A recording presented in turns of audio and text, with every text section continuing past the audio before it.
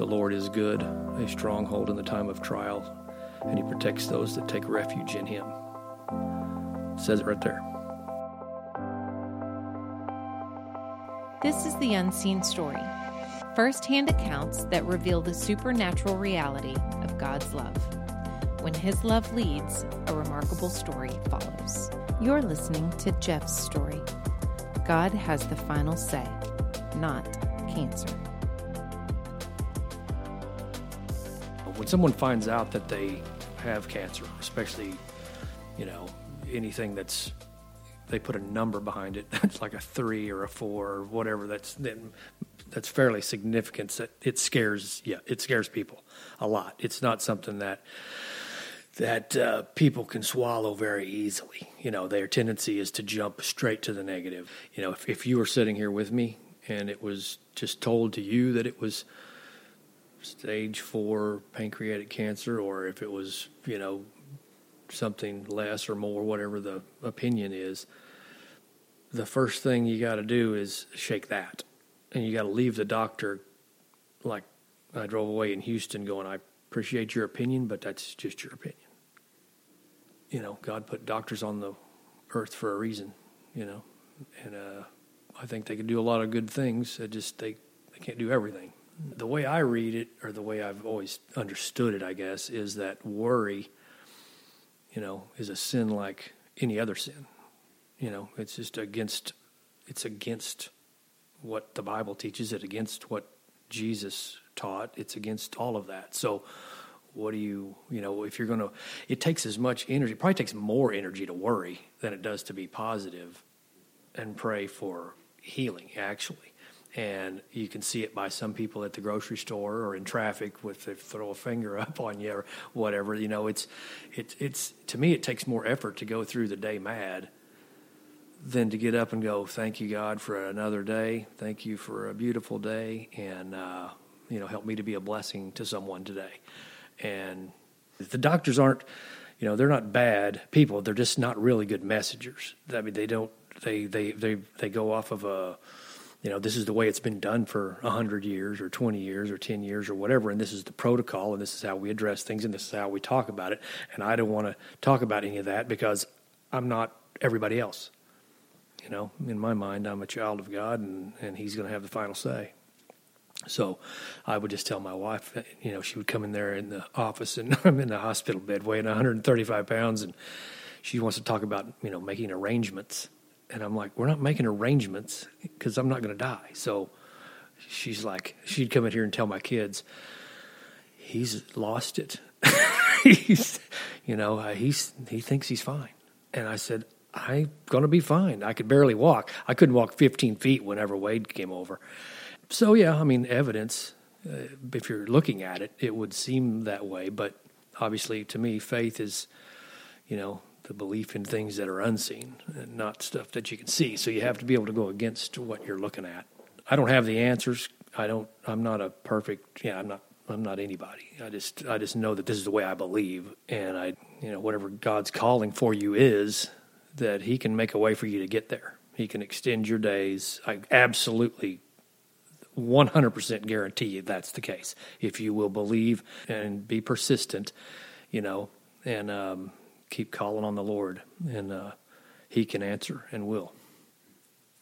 Off and on, I've dealt with cancer at some form since about 2007. Squamous cell. It started off with just a, fair-skinned, red-haired kid that get sunburnt too many times when I was young. And it led to the squamous cell getting into my lymph nodes and my, turning into head and neck cancer. And that was in 2008. It had pretty much stayed gone up until, I'm going to say, Valentine's Day of 2015. So 7 years or so.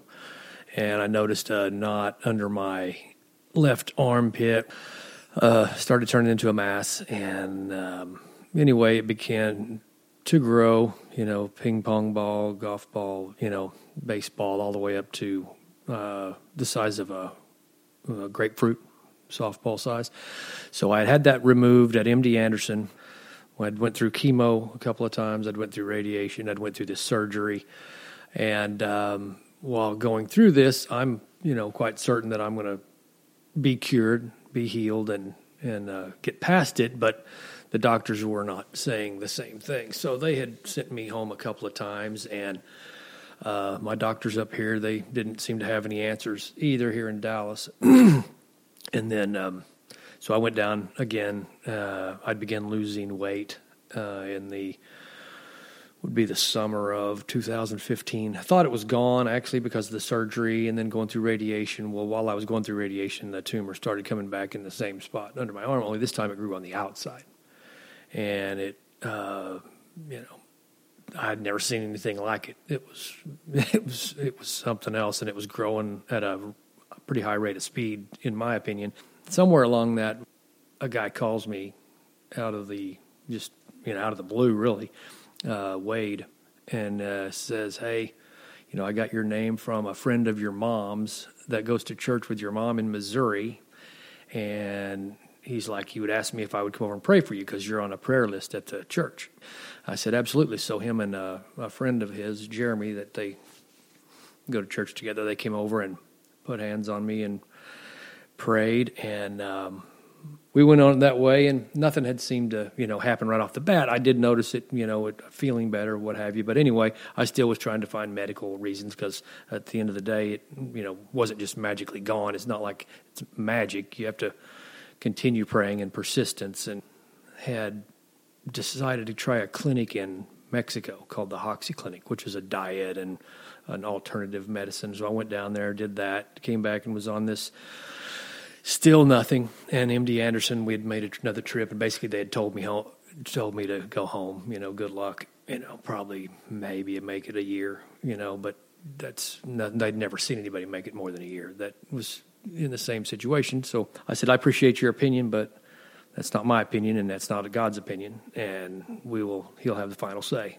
And so I came back, and again, Wade would come over and Wade and his wife would come over and pray with me and lay hands on, and I continued to pray. And there's several, passages that I would pray that, I will not die, but live and declare the works of the Lord. And, the Lord is good, a stronghold in the time of trial, and He protects those that take refuge in Him. Nahum. So I would pray these over and over throughout the day, and these guys would come over and pray with me, every couple of weeks there for a while.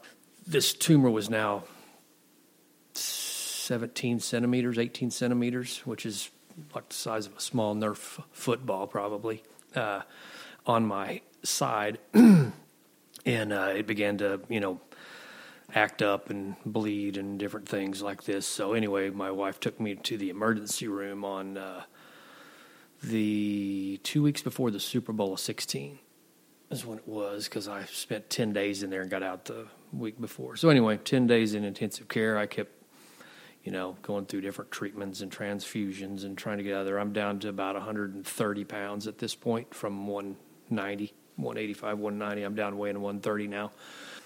I get out of the intensive care and continued praying. Wade, they would still come over and pray and lay hands on me, and I began to feel better. It wasn't just overnight by any means. Anyway, little by little, we continued praying, and I end up, the tumor started shrinking and going away. And by,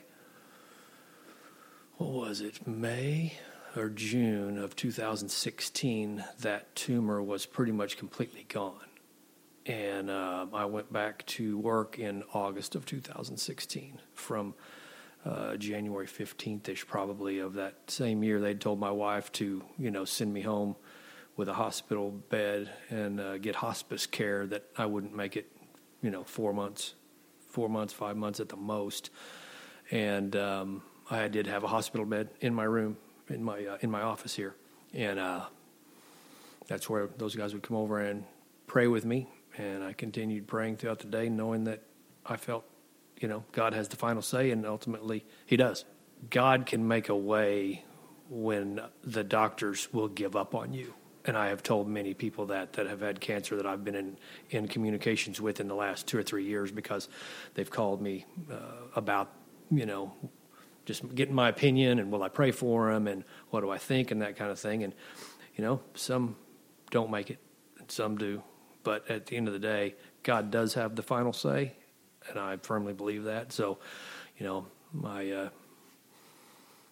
never change my opinion.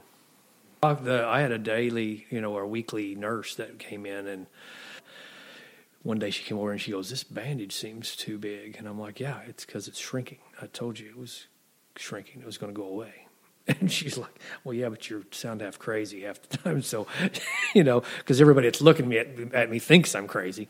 So we were using like a 12 by 18. Think about the size of that. 12 by 18 bandage is the size of a placemat.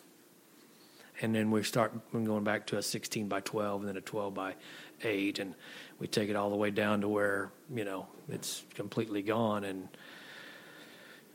I'm looking at it in the mirror. And, my brother saw it. Everybody that sees it shrinking are like, it's a miracle. There's just no two ways about it. Even the doctors are like, "You're a miracle." The doctors, I still will go in and have them, check my blood and check your, hemoglobin and your numbers and all that kind of stuff. They still go, "There's no question this guy's a miracle. There is no way that he was going to be alive." And then the nurse, but I say by probably June, she's like, "Well, here's your release papers in June." And she said, "I can assure you there was never, ever a chance or a thought that I would ever be releasing you. Never have I seen that go this direction." And I said, "Well, now you have. I appreciate it. Thank God. Thank God every day." So, I don't know. Thank you so much for listening to our podcast. We truly cannot do this without you. If you have shared any of these podcasts, we want to say thank you so very much. We believe that there is power in our testimonies and that God is using them in a big way. We also ask that you would consider partnering with us through a monthly or a one-time donation. There is a donation button on our website. Thanks so much and have a great day.